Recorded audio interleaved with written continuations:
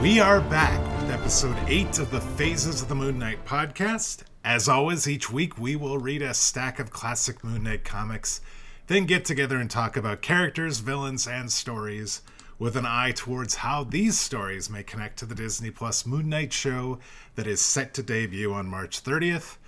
We'll also be discussing comic history, comic reading, and other Moon Knight related news. And there is some news to talk about this week. I'm really excited. This week, we're going to spend some time talking about the Empire Magazine feature on Moon Knight that we talked about last week. There was a Super Bowl TV spot that ran. We'll talk about that. And we'll roll through the middle issues of Mark Spector Moon Knight. We'll find out what really happened in Bosque Verde. I have no idea if I'm pronouncing that right. All those years ago. As well as see the return of Stained Glass Scarlet. And we are treated to a ridiculous number of guest stars in these books. My name's Dwayne, and with me, as always, is my good buddy Dan. Dan, welcome. Hey, Dwayne. Looking forward to this. It's going to be a lot of fun.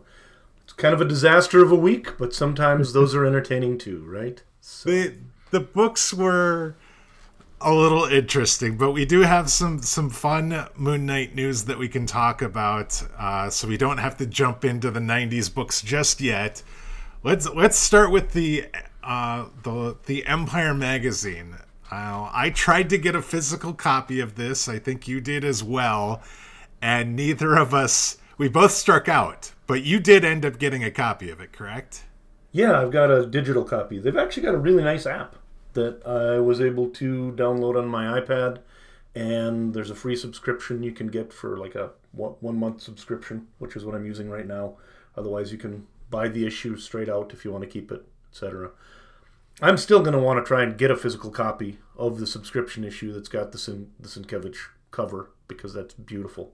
Yeah. But I think what I found primarily is that the American magazine industry is a lot different than when I last went out and looked for stuff. That we used to in Fargo, which is where I'm located, have a couple of stores that were sort of, like one was called FM News, primarily a magazine store, and had things like that, periodicals. They don't exist anymore. And when I went to Barnes & Noble, which is where normally I would look for magazines now, they evidently only get them on an infrequent basis. And they do have Empire Magazine, but even though it was supposed to be out already, they haven't. Even now, I checked late in the week, they still didn't have it. So I had a rude awakening to the world of modern magazines when I went out to try and find a physical copy of this. Yeah, my Barnes so the closest Barnes & Noble to me, after going to a couple different like Targets and CVS, and I was trying everywhere that I could think of to try and get a copy of this, went to Barnes & Noble and they said that they likely had it, but it was in the back, and that switching out magazines was quote unquote a low priority to them. That was not where they make their money, so that is not something. So they said it's going to be at least another week or two before it would actually make it out onto the shelf for me to get it. So yeah, I guess I assumed that, when they're like on the newsstands on the 17th, that it would be no problem. I could just go pretty much anywhere, especially someplace like Barnes & Noble, and would be able to get it. But that turned out not to be the case. Not at all. But the good news is, got a copy. Yes. Had a chance to read through it. And first off, Empire is actually a pretty cool magazine for geeks. I had never picked one up before or read through one, but it's got a lot of sort of all my favorite parts of Entertainment Weekly are kind of in here. It mostly's got information on sci-fi and comic-related movies and media and stuff like that. So the article, though, actually had quite a few nice things in it. A lot of it has been spoiled onto the internet. So most of the photos that were in it, you can actually go out on Twitter or go out, just do a search and find. But there's a lot of interesting stuff. What I think I liked most about it was that the interviews that they had with the creators showed that you've got a lot of people who have a history of kind of reading and enjoying comics. One of the directors actually is somebody who, when he was younger, sort of ran a comic book lending library for other kids. Oh, really? And Cool. so, it's interesting because they also talked a little bit about how what they wanted to do and the pitch they had for it was to actually de-Bruce Wayneify the character. And I think that's interesting because we can see that already in the trailers, right? That he's not this does not a feel like playboy. Yeah, this does not feel like Batman. Any of the Batmans we've seen. Yep, and that's a conscious choice, which I think was a good conscious choice, because that whole sort of nonsense that's been going around for decades of Marvel's Batman sort of thing never really made sense, and they're just making sure that they clear that away. What's also interesting is they talked about how one of the things they wanted to bring into it is more of a focus on sort of the Egyptian mythology and almost having an Indiana Jones vibe to the story. And I think that's really interesting to, since it is a Disney show, that would be one way to sort of get more of that adventure into the show, and might give us a little bit of a direction on how some of this is going to work. It's a really good article. If you have a chance to read it, I would recommend it. Sounds like the app is probably the way to go, at least in the short term. If you have similar success as we did trying to get the physical copy. I did see something online saying something about the fact that Oscar Isaac was saying that he hoped this wouldn't be the only time he gets to play Moon Knight, or that there's a chance that he'll get to play Moon Knight again in the MCU after this limited series. I don't know if you saw that particular comment or know what they're referring to. Well, yeah, he's like, people will have to watch it first, but I don't know that that's going to be a real big problem. I think that there's a lot more interest in this than maybe they thought there was. That the buzz on it's been really good, but because it is a really obscure character and they're trying something different, I think there is kind of probably that sort of, going without a net feel. Probably similar to what the folks who made WandaVision felt when they were making that a year or two ago, right? Sure. That it's something strange enough that really you're just hoping that it's going to catch on with people. And so we'll see. There's a few hardcore folks we know are going to be watching, and then the question is, how does it do with everyone else? But I'm really encouraged by everything I've seen. I think that it looks to me like this is going to be something that's really well crafted. Well, they set their sights on the group of people that aren't the hardcore fans by releasing a new-ish sort of trailer during the Super Bowl, a 30-second spot. Definitely a lot of the images and some of the voiceover that we've heard from the original trailer way back in January. There was some new things that we saw in there, some additional shots of him fighting. I, for one, really liked, there was this shot near the end of the spot where he's kind of gliding down and the cape is in full kind of on full display, I guess would be the best way of putting it.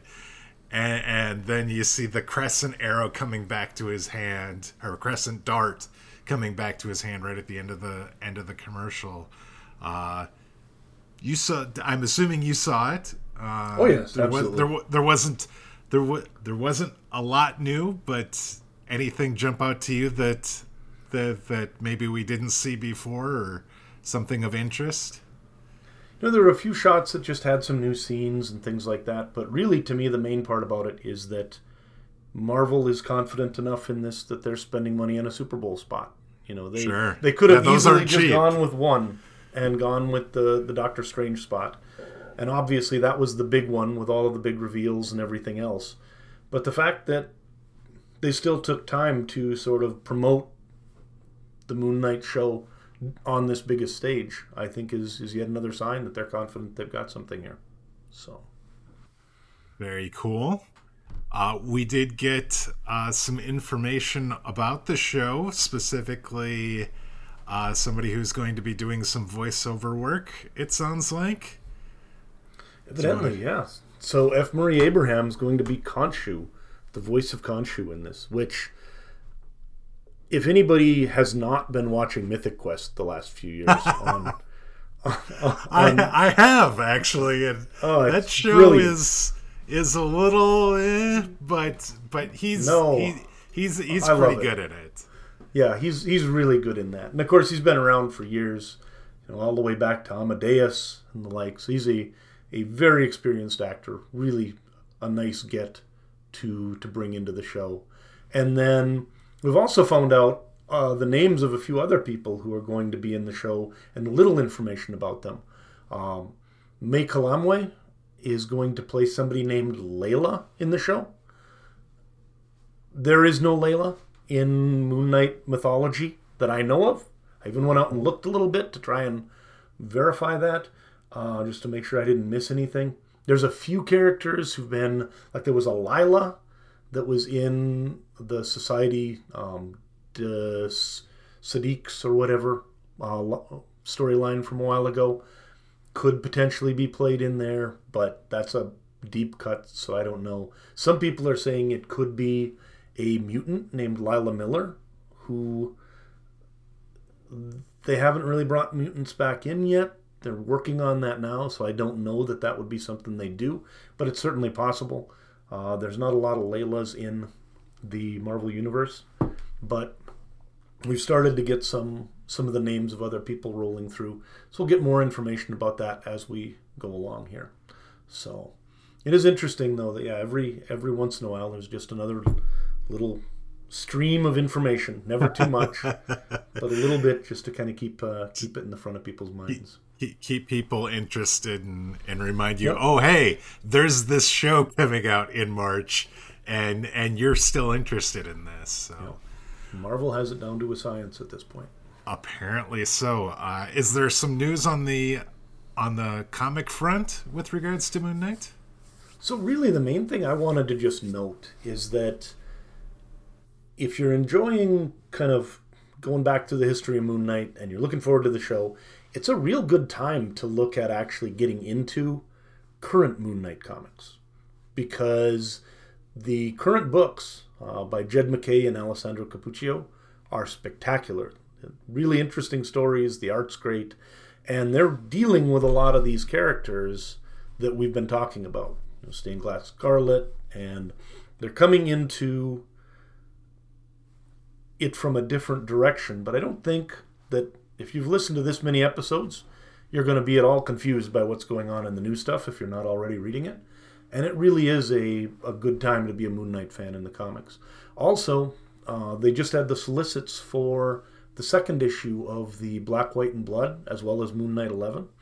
And so Moon Knight 11, Moon Knight's going to be facing off against Zodiac, a familiar name with new twists on it that we saw. If you remember way back in the Defenders issues, they actually faced off against Zodiac in that wacky, not the same, but as again, we're returning to the same character names and the like. Sure. There's similarities. And then in the Black, White, and Blood, there's a number of people, including David Pepose, who I've really been enjoying a lot of his independent stuff, including he did a Spencer and Locke, which is essentially what if Calvin and Hobbes grew up and turned into a detective, and it was really sort of crazy and bloody. So it's a very odd thing, but he's started working for Marvel now and is going to be doing a story in Black, White, and Blood, as well as a number of other really good folks. So those two are going to be coming out probably in May, and yeah, if you're looking for comics, stop out and try those. Right, we're gonna talk a little bit. I went out looking for comics this weekend, and so we'll talk a little bit about that later. But why don't we jump into this week's stack?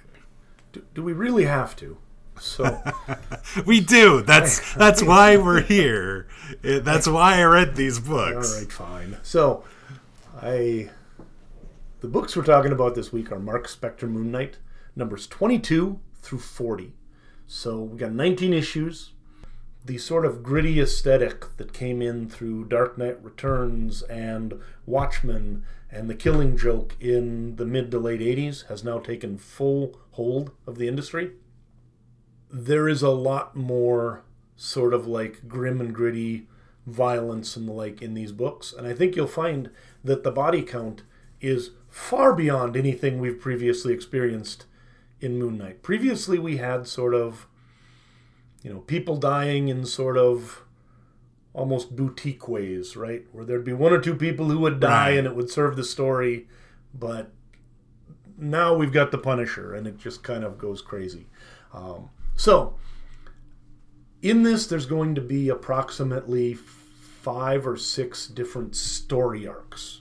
And so we'll take a look at them as usual as story arcs. And the first one is a 3-issue arc from Moon Knight number 22 to 24. What happens here, Moon Knight is heading back to the Empire Mall looking for information on the whereabouts of Jeff Wilde after they'd broken up the Secret Empire's plans there in the last issues. While he's there, he finds information on a white supremacist group and finds out that his old merc buddy, Bo Olson, was in New York and is somehow connected to that group. So with the help of Frenchie and Marlene, Moon Knight stakes out their hideout. Marlene, of course, gets noticed while she's staking it out, gets captured, and is thrown into a maze-like fighting pit where a motorcycle-riding nutjob called Chainsaw wanders around with a chainsaw arm, essentially. Yeah, that's just a clever name. That actually is it's very literal. Literal. Moon Knight, at that point, instead of watching, even though they're kind of outnumbered by the people down there, he has to bust in, tries to save Marlene, ends up being Bo Olson that actually takes out Chainsaw and saves both of them. They then escape. Moon Knight finds out from him that essentially Olson was just staking out that gang, trying to essentially make amends for some of the things he's been doing as well. Right. He gives him information on how he can find this Raposa that he's promised to bring back to justice. Raposa now is a major drug dealer, and Moon Knight goes down, somehow or another creates a gang war between two of the drug lords because Raposa finds out something and attacks there. Moon Knight then takes him into custody. Olson gets him the time to get away and dies in the process, and then Moon Knight turns over the previous dictator to the Buscaverde authorities and fulfills his promises that he'd made while being given the pardon back during the trial of Mark Spector. So, also during this, we do see cutaway images where Jeff Wilde is being transformed sort of into a killing machine. They're nursing him back to health, and then they take him into the operating room and they replace parts of his body, essentially cutting off his arms and legs, giving him a metal skeleton, that sort of thing. Kind of Terminator-esque sort of thing. So this was actually a fairly good story and a nice kind of callback to that trial of Mark Spector, and I wasn't necessarily expecting the arc to kind of go that way, but it ended up going that way pretty quickly, and it made sense, and it was actually one of the better story arcs, if not the best story arc in this set of books. I really liked it. The chainsaw character was a bit over the top, but as it sounds, that's kind of the thing back when this was released.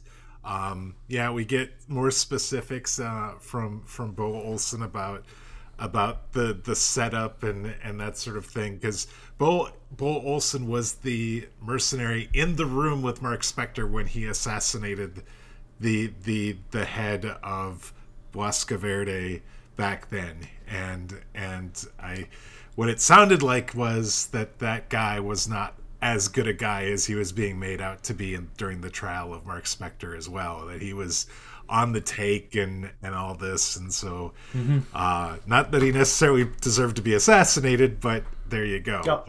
But it was, I liked the story. I think this was a really good story. The Jeff Wilde part of it, I'm assuming that this is just set up to a storyline down the road. That we're just stay tuned on that one. Yeah, we're just keeping you apprised that there was some movement in that, and that was kind of the whole impetus for this story to begin with, right? That he goes to the mall to try and get whereabouts, and yes, we haven't forgotten about him. He actually does exist. So, So in many ways, this actually, if I'm trying to keep the number of books you have to read in a single week reasonable, but if we'd done it really as a phase of the Moon Knight, probably issues 1 through 24 would have been a single phase.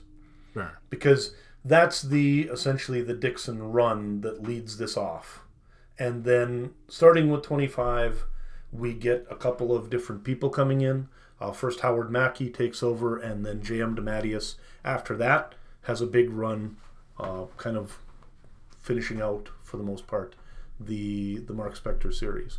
So this really is kind of winding down, changing from one writer to another, and then 25 we end off and kind of head off in different directions. So, is there anything more on this before we move on to book 25? Yeah, just wanted to take a moment to send a shout out to Howard Duckpod, who sent us a couple of notes on Twitter talking about the Chuck Dixon run and how we helped him to still see a little bit of what he used to enjoy in those back in the day. I know that some of the more controversial comics creators sometimes make it a little difficult for you to still appreciate the work that you liked back in the day once you've learned more about them. But that's something that we just kind of have to deal with these days. I've got, Orson Scott Card wrote Ender's Game, which was one of my favorite books growing up. And now I have a different view on that book. I don't want to, but so in any case, we are almost at the end. This is the end of Chuck Dixon's run as far as the regular writer. He will do, I think, one fill-in story, and then he's off Moon Knight, and we will not see him anymore. Let's move on to Moon Knight 25. It was a supersized single story issue featuring Ghost Rider. I'm not real familiar with that character, so you'll have to bring me up to speed on him. Moon Knight confronts some terrorists at the Statue of Liberty that are dressed not dissimilarly to how he is dressed, with his outfit and whatnot. And speaking about Khonshu, he, while there, gets an assist from Ghost Rider in taking them out. While he's interrogating one, Moon Knight finds out there's going to be another attack that's planned during a benefit for the homeless at Grand Central Station, which, of course, happens to be where Marlene is at. She just seems to be a lightning rod for bad things happening. So before Moon Knight can get there, this mutant named Plasma and her Khonshu disciples take control of Grand Central Terminal and start planting bombs throughout the station. Ghost Rider reappears and kind of goes while Moon Knight's stealthily going in. Ghost Rider just kind of goes right through the front door and confronts Plasma, who apparently destroys him, sort of, with her mutant powers, just kind of like zaps him and he just sort of disintegrates. And then he comes back. And then he comes back, yeah. Moon Knight so she then tries to escape while after this confrontation and via a subway car, and Moon Knight follows, gives chase. Ghost Rider reappears and helps Moon Knight get onto this subway car that Plasma's on. He defeats pretty much all the Moon Knight henchmen, or the Knights of the Moon henchmen, and then jumps off the car because the train track's coming to an end, and he gets off. Subway car hits the wall at the end of the train line, presumably killing Plasma, and they go back, disarm all the bombs, and everyone except for one hostage ends up being safe through all that. So it was quite the story, and a long story, because it was like a 40-page supersized story.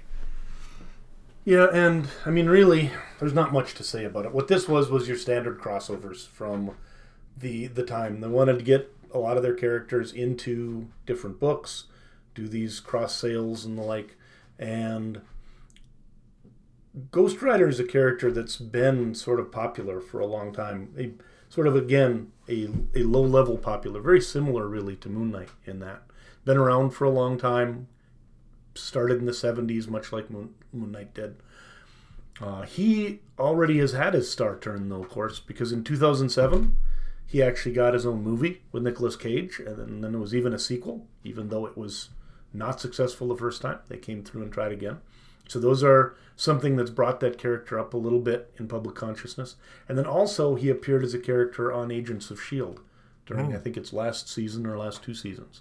So this is actually a character that has been around, and so it is possible that at some point he could be brought in, because he's also sort of a vengeance spirit sort of character. He does get linked to Moon Knight a lot, because they've got sort of a similar kind of place that they serve in terms of the way they fight crime and their outlook on things. I didn't think this was a particularly good story. I mean, as far as, like, it definitely felt weak compared to the previous 3-book arc and just some of the other ones that we've seen.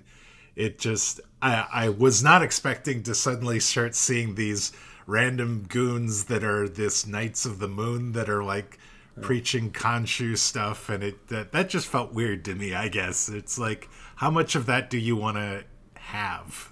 Well, and what's most weird about it is this has all the hallmarks of a fill-in story, and yet it comes back later and is reused. Because at the time, it's, this is the only story we have here, at least, by Mackie.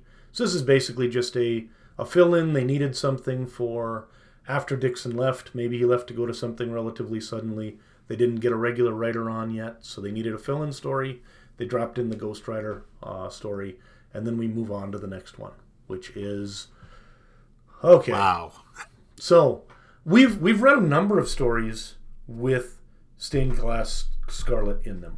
And they've been some of our favorite stories. Right? Yes. They have in the past used this character very effectively.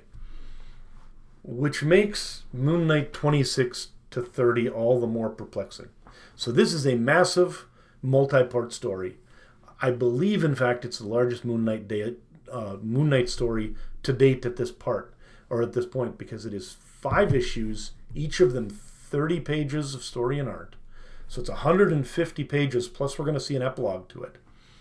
And unfortunately, it is kind of a mess, because what it is a story of Stained Glass Scarlet returning with sort of this group of women she's assembled around her as almost a little cult. She's now stalking the city, injuring people, hunting people who are related to or associates of Moon Knight, like Gina and Crawley, or eventually Frenchie, and in the process, essentially destroying the city, setting things on fire all over the place in an attempt to get Moon Knight's attention. During all of this, Moon Knight and Scarlet somehow develop this weird psychic connection, and he can kind of hear what she's thinking, and she knows about him.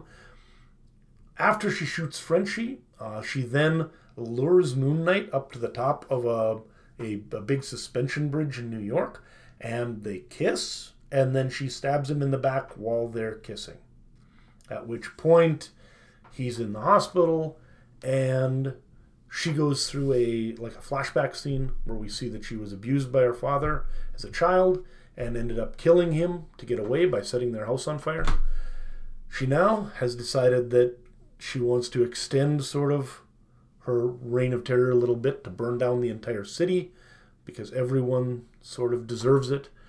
Moon Knight has to pick himself up out of his hospital bed, even though he's been stabbed, go out, find her, stop her, and when he does, they're again on a bridge, and she breaks away, falls into the water. Moon Knight jumps in after her, but he can't find her. Note, we never see a body, which should be your first indication that probably this isn't the last we're going to see of Scarlet. But it was a very long story. It was very confusing, and I don't know it was a great start for J.M. DeMatteis and Ron Garney. Yeah, I I mean, the some of the art in these books was really interesting looking, and I found myself just kind of looking at it a little bit. But to me, the story was almost incomprehensible. I just did not understand what was going on or why. And like there was, you basically had dual narration where you had like some panels were being narrated by Stainless Scarlet, some were being narrated by Mark Spector, aka Moon Knight. Some they were both doing, and you could only tell the difference between the color of the box and the font of the words as to basically who it was that was who you were getting information from. And it did not make any sense to me whatsoever. And like, as a character that I really liked, given the first few times that we've seen her, this really was difficult to read. Like, it was one of those things where it's like, I'm not excited about the next time I see Stained Glass Scarlet anymore. There you go. It gets better. But main thing I would say, we do get some backstory for Scarlet and a little bit of her origin. Mm-hmm. And the Bill Sienkiewicz covers for these are spectacular. And really that's all we need to say. Perhaps we just move on and just agree that these happened and call it good. Sure. Which makes it all the more interesting to me that, somewhat astonishingly, the epilogue to this, same artist, same writer, and this was actually called the Scarlet Redemption storyline, but the epilogue to this is actually really excellent in my opinion. It's very similar actually to an issue of the Hulk way back in the day where Moon Knight, after Marlene had been injured by his brother Randall, who was wielding an axe, she went into surgery and there wasn't anything he could do, so he just wandered out into the city and sort of randomly tried to help people and had kind of just this night of wandering about the city. 31 was kind of the same thing, only he's more successful. He goes out and he finds a bunch of people who are committing crimes, doing things they shouldn't, and instead of just taking them in or punching them, he decides that this time he's just going to try and say, you know, you should change your ways. And he's starting to give people second chances. And that comes out of his experience with Scarlet somehow in 26 to 30. But it's really only expressed well when we see it in 31. Right. At the end, Spectre kind of realizes it's not all about vengeance, more about finding ways to turn people away from crime and redeem themselves, sort of the way he himself is trying to gain that redemption. So yeah, this definitely did have a lot of that same sort of feel. That first one, it was like every time he tried to help, it ended up kind of going backwards or sideways for him. Yeah. During that initial Hulk episode, this definitely felt better, and like you understood what was going on and the motivations, and it did sort of feel like it was better articulated what was going on in this issue than in any of the 5 issues leading up to this. I did find it interesting that at one point we see Marlene flying the copter. Yes. Is there anything Marlene can't do? Nope. The supporting characters in comic books are astonishingly capable at all sorts of things. They can all do pretty much anything in a pinch. So there we go. Well, let's move on to 32 and 33. This was after the Scarlet Redemption arc. We go back to a more conventional story as Moon Knight teams up with Spider-Man to try and stop Hobgoblin from killing other mercenaries who all just happen to be in New York. We find out that Hobgoblin was originally Jason Macendale, who apparently Spectre and Frenchie knew from back in their mercenary days. Macendale appears to be unable to control this Hobgoblin persona, and he asks Moon Knight for help while they're fighting at Spectre's mansion. Moon Knight tries to convince Macendale to fight this Hobgoblin persona, that he has control. He should just fight it, and that way they can deal with it. Marlene then arrives outside with where all this is happening and ends up being hurt by a pumpkin bomb thrown by Hobgoblin. which sets off Moon Knight, who chases after Hobgoblin, ends up reaching him and just starts beating on him until Spider-Man can swoop in and stop him before something really bad happens. And so that's basically 32 and 33. This was a solidly good story, and after, frankly, 26 to 30, I am much happier going back to the more conventional story like we've been seeing. This was good, but why was the black Spider-Man suit such a big deal? I mean, they promoted it on the cover. They took several panels within the book to talk about it as well. So when it first came out, the black Spider-Man costume came out of like Secret Wars. It basically, though, for a while, Spider-Man would use one or the other. The problem with the black costume, of course, is that it's actually the symbiote that eventually becomes Venom. So the black costume is actually sort of a living thing in and of itself. And Spider-Man doesn't realize that for a while.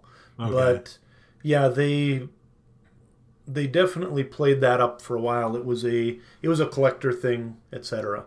So getting him into as many books with that, because really the Spider-Man costume had not changed since the early 1960s until the black costume came along. Okay. And so, and it's got its own whole history. You also you see that with Eddie Brock and the like in some of the Spider-Man movies. At least one of them has Venom in it, and then of course the Venom movies themselves now have kind of gone to that. That's where that all came from. I also find it interesting, really when you look at some of the choices they've made for characters in this run now, they really are doing an interesting job of sort of riffing on Mark Spector's past, because the Hobgoblin is really very similar to Mark Spector. Okay. They always say that, everybody else is like Mark Spector, only they were worse or whatever. But Masondale, he was a Marine who then turned into a CIA agent, who then turned into a mercenary. And the big difference is he was crazy. And eventually he found a way to essentially break into hell to make a deal with a demon to give him the power to do whatever it was he wanted to do at the time. I can't remember. So because he amused the demon, he essentially had him possessed with this, it's essentially called a demi-goblin. And so he's very similar to Moon Knight in that Moon Knight for a while had Khonshu kind of talking to him and that sort of thing. If you imagine a more powerful, more evil, crazier version of Khonshu inhabiting a mercenary and sending him out to take vengeance on people, you would get the Hobgoblin. All right. Because he started out as the Jack-o'-lantern, which was... Jack-o'-lantern? Yeah. Which was a character who didn't really have the powers and stuff like that. Hence the pumpkin bombs and all of that.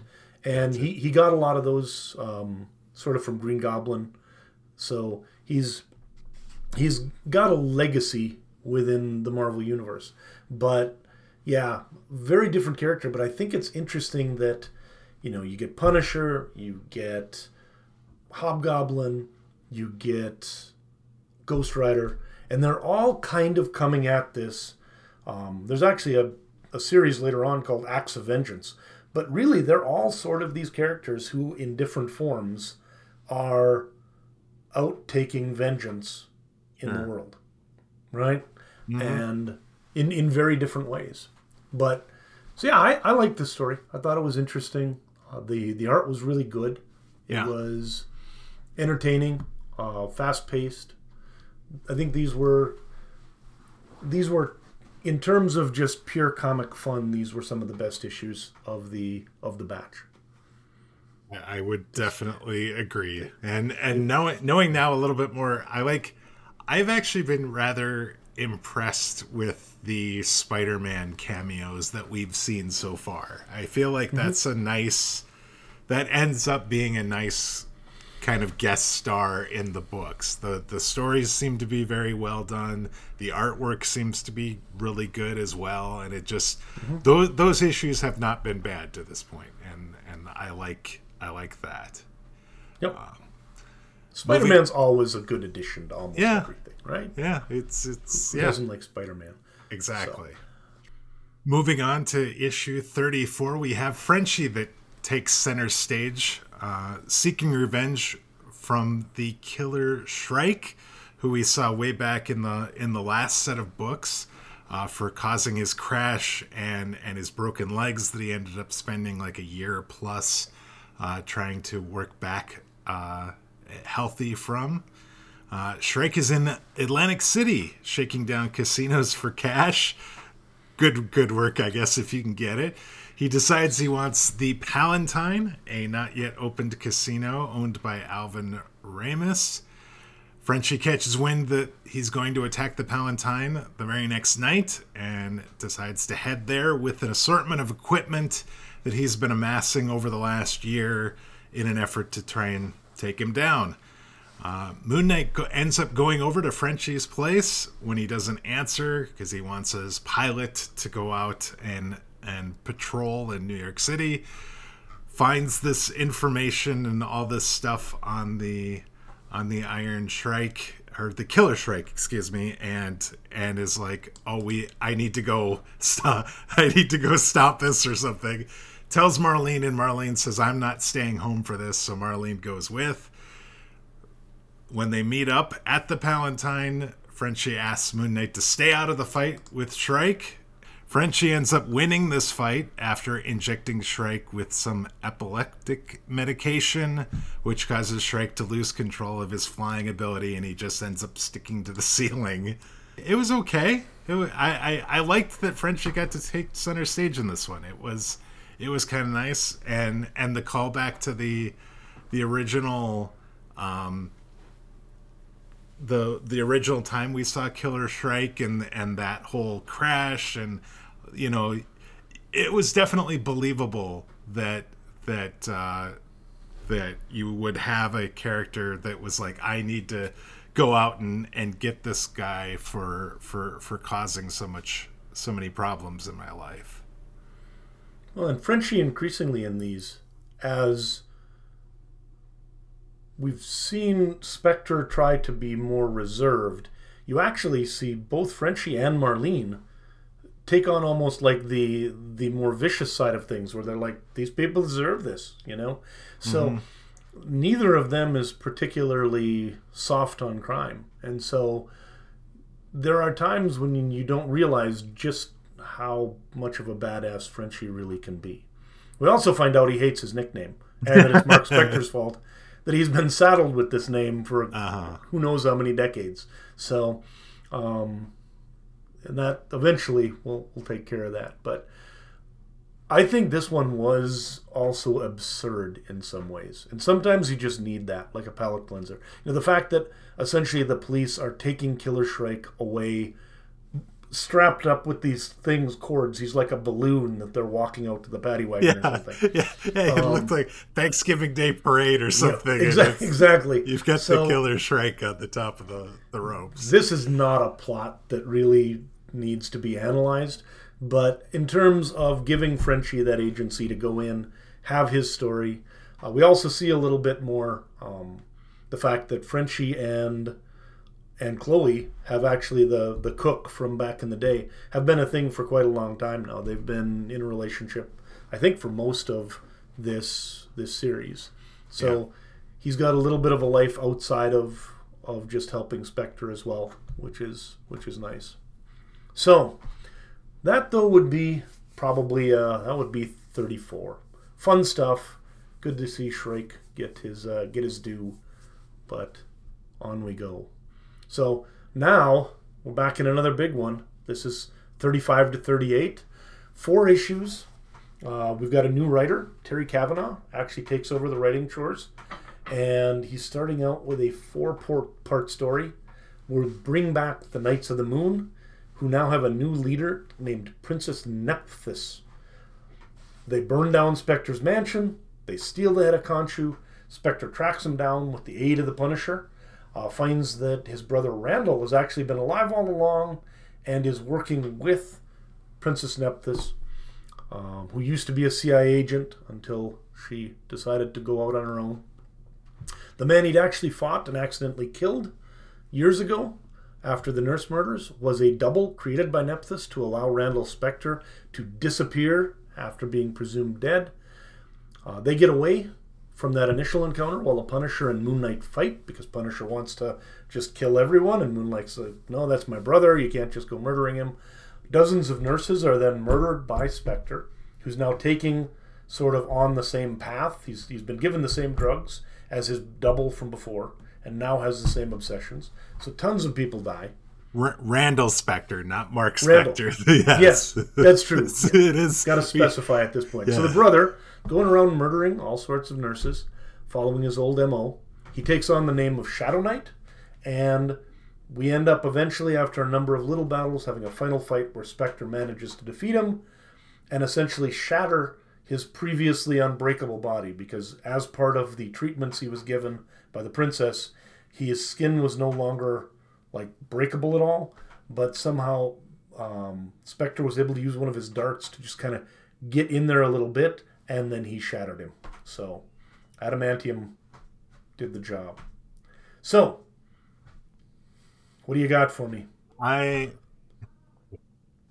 Knights of the Moon plus Punisher in these, just, I don't know. I did not really... This felt soap opera-esque, this story. It felt like something literally out of, something I'd see on a soap opera. A random person coming back that you thought was dead that really wasn't, and suddenly he's then says, like, oh, I could never kill nurses, and then, 2 books later he's killing nurses and all this, and it just... I don't know. It started off interesting. The whole idea of this, like, them basically blowing up part of the mansion. Like, Frenchie apparently was there when this blow up happens, and he loses the ability to walk again, which is mind blowing as well. There's just I don't know. Just wait. We're not done with that yet. I will say that of all, like, the guest stars or, like, the crossover characters that we've seen, I have not really enjoyed seeing the Punisher with Moon Knight. I've got an opinion on that. I think one of the reasons why we like Spider-Man coming into a Moon Knight book is that Moon Knight is a character who is sort of dark enough anyway that Spider-Man is someone who plays sort of on his better nature and makes for more interesting stories. Punisher is someone who kind of is the other direction. What do you get when you have the Punisher and 100 Knights of the Moon? You have the Punisher and 100 dead Knights of the Moon. That's what right. Yeah. He murdered everybody, basically. But these were interesting. They were over the top, but this is actually pure comic book in a lot of ways. And the fact that everybody's getting murdered by the Punisher makes it 90s comic book. But the brother coming back from the dead, the fact that you've got a thoroughly modern scientist who, because she's a female character, for some reason decides to dress up like Cleopatra for the entirety of the thing for no particularly good reason. It's entirely just batty, the whole thing. But it's pretty entertaining. There was a lot going on. We obviously have not seen the end of Shadow Knight because Spectre was lied to somehow at the very end there in the morgue when he identified the body. So we'll see more on that.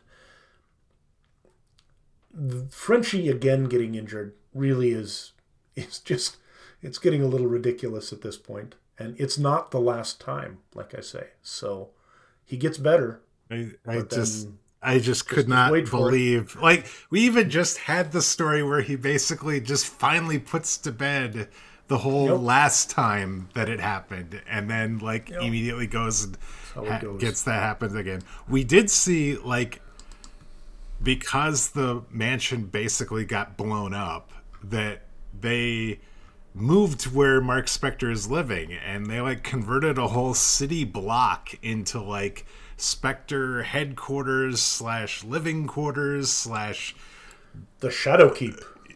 it's got a name. That's what it's called. Okay. It's the Shadowkeep. So, Okay. yeah, So basically.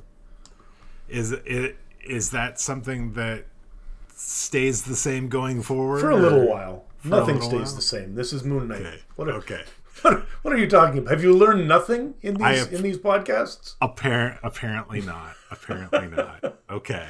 But for now, it's there. So we will Okay. see it again. They'll be joining. They'll be hanging out there occasionally for a while. And then you'll also see, we'll see them in the next issue, and they might have been in this one, a little bit about the Shadow Cabinet as well. And the Shadow Cabinet meets the Shadow Keep, and they talk about stuff. So it's his little group of helpers and lackeys. So that kind of leads into 39 and 40, our last two books, where we get another big guest star, because Dr. Doom evidently just shows up in the waiting room outside Mark Spector's office and waits for 2 hours for him to come back before finally leaving a message. I cannot imagine Dr. Doom sitting in anybody's waiting room for 2 hours. That is the most outrageous part of this entire book. But he wants to speak to Spector. He's not there. Eventually he says, well, have him come to my party at the embassy and we can talk then. Spector goes to the party. The party is attacked by a group called the Censor Squad, and he changes into Moon Knight gear, helps Doom defeat them. Doom then asks Spector, after they've defeated the Censor Squad, to visit with him, and he wants him to return something that his company came into possession of when they took over some land that is on the border of Latvia. Spector then refuses for not really any particularly good reason. He's just I'm not going to help you. Doom sends in the Censor Squad, which we now find out he actually has assembled, and had attack his own party for reasons that are ill-defined. But no one knows the mind of Doom, so you can't question these things. But they raid Spector's offices. When they do so, Moon Knight comes in, gets a notification something's happening, fights him, defeats him. Eventually, he then goes to Reed Richards, who gives him the tech aid he needs to be able to use some weird eyeball that's designed by Doom to break into Doom's embassy. Doom, of course, catches him because Doom knows all. And he then learns that the item that Von Doom wants back is a locket that was previously owned by his mother and has been lost to him. It's got a picture of his father in it.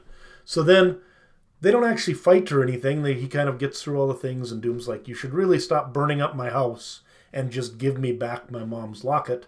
And Spector said, yeah, that sounds fair, and he gives him the locket, and he walks out. Doom does say that he would offer his medical expertise for the locket, and Spector says, nah, I don't need that. But then the last page, when we get back to it, shows him standing in front of Frenchie. Frenchie's in his fancy wheelchair, and he's taken off the armor, and it looks like his body is literally just sort of rotting away. And he's like, maybe I should have taken Doom up on his offer.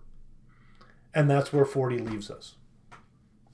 You did say that by the end of issue 40 that he was going to look pretty bad off, and I was not expecting that as to how it happened. But so that is though where we end off. Most of the main storylines are closed down, but Mark Spector is essentially dying, and we don't know why. Interesting note, we're not going to know why for a while either, because even though he's dying, he now spends 3 or 4 issues in a massive line-wide crossover where we don't hear anything about this. So really, the next few issues, if you open them and go, whatever happened to him being sick, we'll find out in 45 or something like that. So just don't worry about it. All right. continuity cannot be bothered with when there's a crossover going on in the 90s. So such is the way of it. Anyway, so that's our stack. So, what did you think, sir? It started off well, and like I think it ended pretty solidly as well. That Scarlet arc, it just feels to me like I don't know that I would have wanted to be subscribed to getting these issues every month and have that be the issue that I got. Going back and rereading a lot of these books, which, some of them I bought at the time and then others I filled in later when I came back to collecting. They really are not a great example of the comic form, right? We had tremendous stuff back in the early 80s. We're going to have great stuff again. So all I can say to you is just hold out until 2006, because Houston and Finch are just going to blow you away, but we've got to get there. So this week, sketchy. Next week, sketchy, although the end of the last few issues of Moon Knight have some pretty spectacular art, like 55 to 60. And then we've got some fill-in issues and the like, and then we'll hit 2006 and everything will be better. So I noticed while I was reading specifically these issues, I feel like it happened a lot. There was like a colored circle around certain text bubbles, and I actually have an example of one in our notes here, so you can see what I'm talking about. What does that mean, and when is that used? Is this am I supposed to know what that means?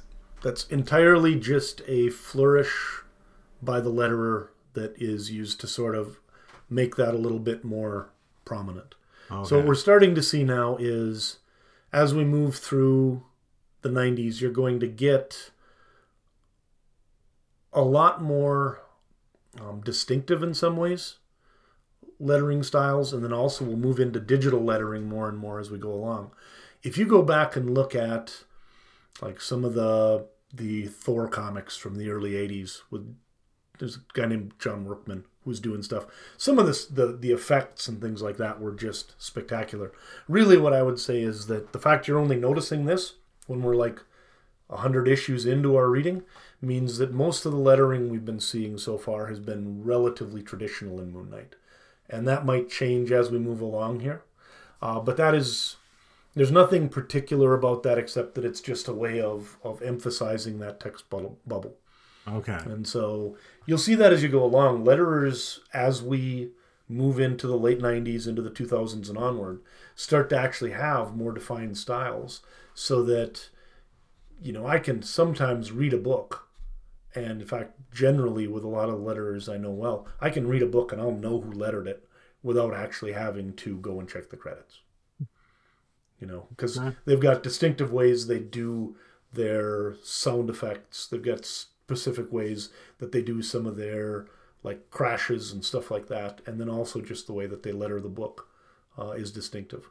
So lettering is an art just like any other part of the book. And really we should potentially we haven't talked much about the letterers or the colorists, just for time reasons as much as anything, but that would be something we could do an episode just talking about. For instance, Christy Shield has been a massive part of the look and feel of Moon Knight because she has been our colorist almost since the very beginning.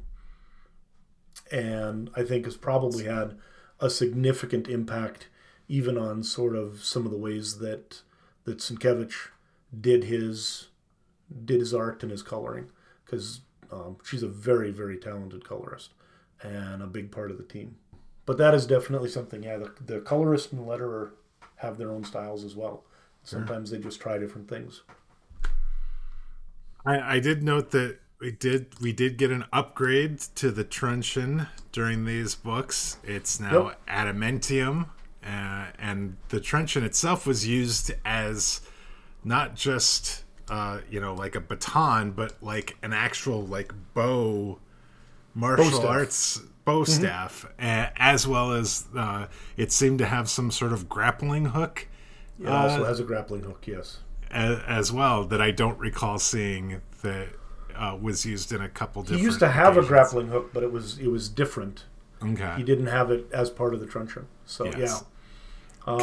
Consolidating the toys, I guess. Yep. And then I think you mentioned there's the new flying machine, the Angel Wing, as well as a new copter or two during this as well. So there's been a few of those upgrades as well. Yeah. Just as far as new equipment and new toys, those were fun to see throughout these books as well. So I was going to say I liked 22 to 24. I thought it was a good follow-up to the trial of Mark Spector and kind of finalized that story, which I think was pretty well done. I liked the Spider-Man guesting in 32 and 33. Story was interesting.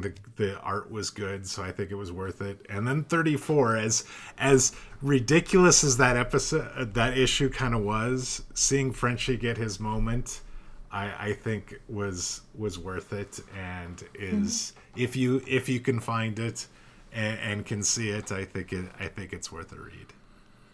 Yep. I will go on a limb and say that in actual fact, if you don't read any of these, it's not going to hurt your ability to enjoy Moon Knight as a character or the Moon Knight show or anything like that. There's no reason to go out and search these out. But if you've got them around, yeah, I think that I liked the story in 22 to 24. I thought that the Spider-Man Hobgoblin story was good.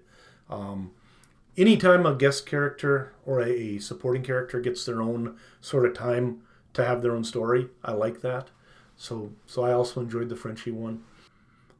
I'm looking forward to Charlie Houston and David Finch. That's what's keeping me going right now, people. You can see my pain. Biding our time until we get to better. If any of you, if these are your favorite Moon Knights, go ahead and let me know. I apologize, but yeah, I think there's a good reason that we don't have reprint collections of these. So. Anyway, outside of that, I guess the main other thing I would like to note is you've been to a comic store recently. My master plan is working. Yes. Tell me about this. So I've been over the last few weeks trying to find Moon Knight comics. Specifically, I think I'm looking for collected works, the books that have several issues in them, just to kind of, instead of reading them through an app or like through Marvel Unlimited or whatever, I'd kind of would like to get a physical book, and so I've been looking for them. I've tried Barnes and Noble, conventional bookstores, nothing. And I went to a comic book store yesterday and tried to find some, and I found a bunch of like individual books. In fact, like I was about to read issue 38 yesterday. I actually found issue 38 in a stack. But like it was difficult because like there was a lot of cover, like they were all packaged and with in plastic with the board back and that sort of thing, and they were anywhere from like $10 to over $100 depending on the issue.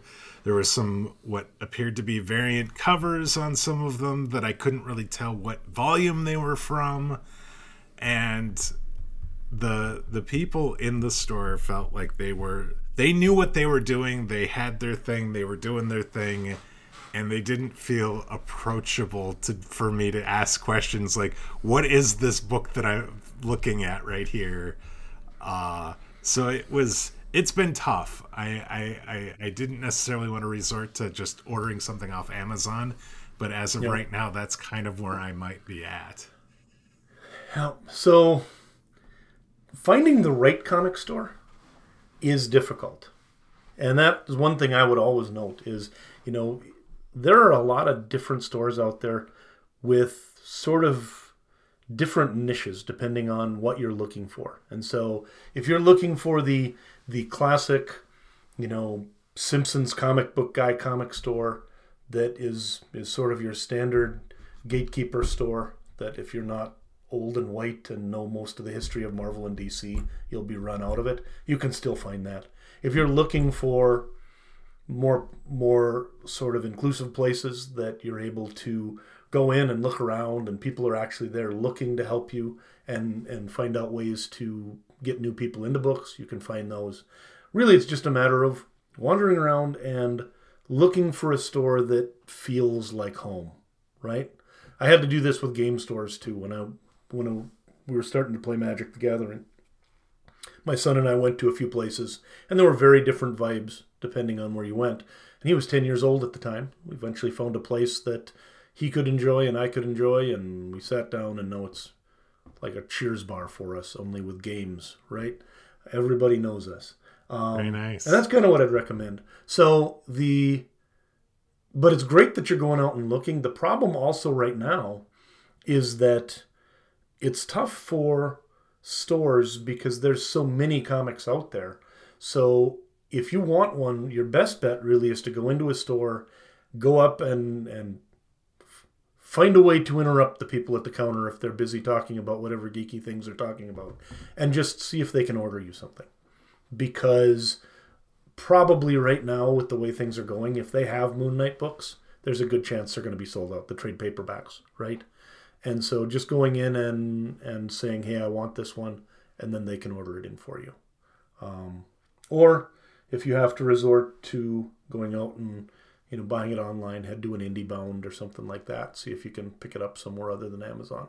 But the idea that you have of getting collected editions, I think, is spectacular, because I'm a